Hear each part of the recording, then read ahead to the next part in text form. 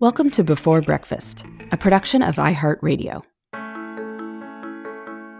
Good morning. This is Laura. Welcome to the Before Breakfast podcast.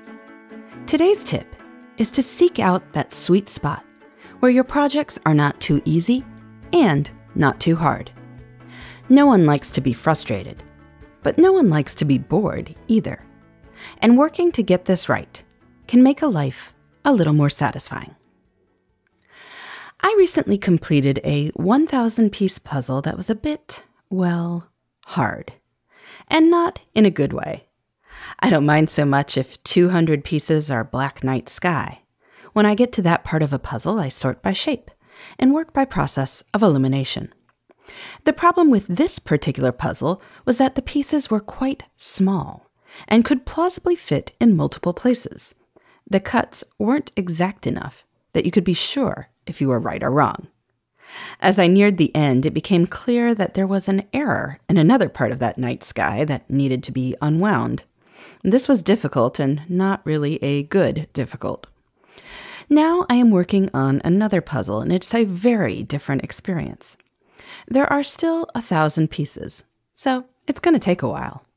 There are big patches of single colors or patterns. However, when you see a piece, you know immediately which section of the puzzle it goes in. I am seeing progress much faster than I did with the other puzzle. It is feeling a lot more fun, and incidentally also more fun than I would probably find a 100-piece puzzle. That is a half-hour project and not exactly going to keep me entertained for long. That magical place where things are difficult but doable can put us in a state of flow. That feeling where time seems to stand still. I can look at the clock and realize I've been working on that puzzle for 45 minutes without realizing it. Hopefully, you have some activities that put you in that state as well. I love that point in writing, where I'm working on a book chapter or an article, and the hard first draft is done. I'm editing, and I can see that each round of edits makes it better. There are problems, but those are problems that are within my capacity to solve. I am making progress, bit by bit. What makes you feel like that? Maybe it's singing with a group that is a little bit better than you. You're working hard to keep up, but the group sounds amazing. Maybe it's following a challenging set of instructions to build furniture or a Lego set. Maybe it's learning new music for an instrument you play. That third time playing through a piece can be where the magic happens.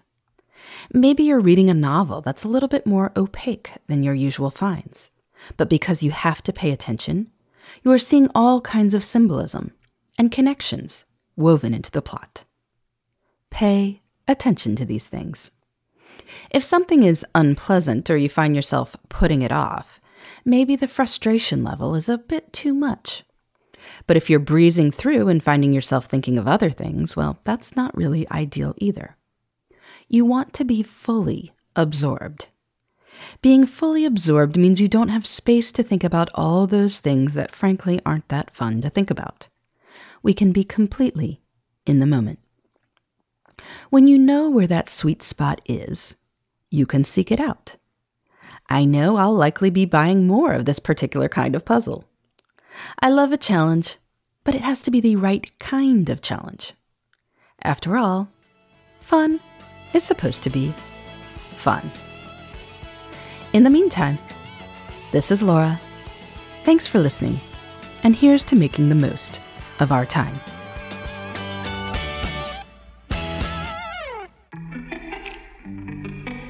Hey everybody, I'd love to hear from you. You can send me your tips, your questions, or anything else. Just connect with me on Twitter, Facebook, and Instagram at Before Breakfast Pod. That's BE, the number 4, then breakfast, POD.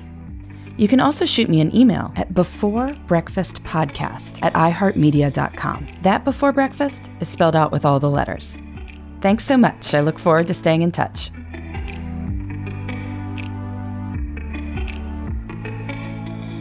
Before Breakfast is a production of iHeartRadio. For more podcasts from iHeartRadio, visit the iHeartRadio app, Apple Podcasts, or wherever you listen to your favorite shows.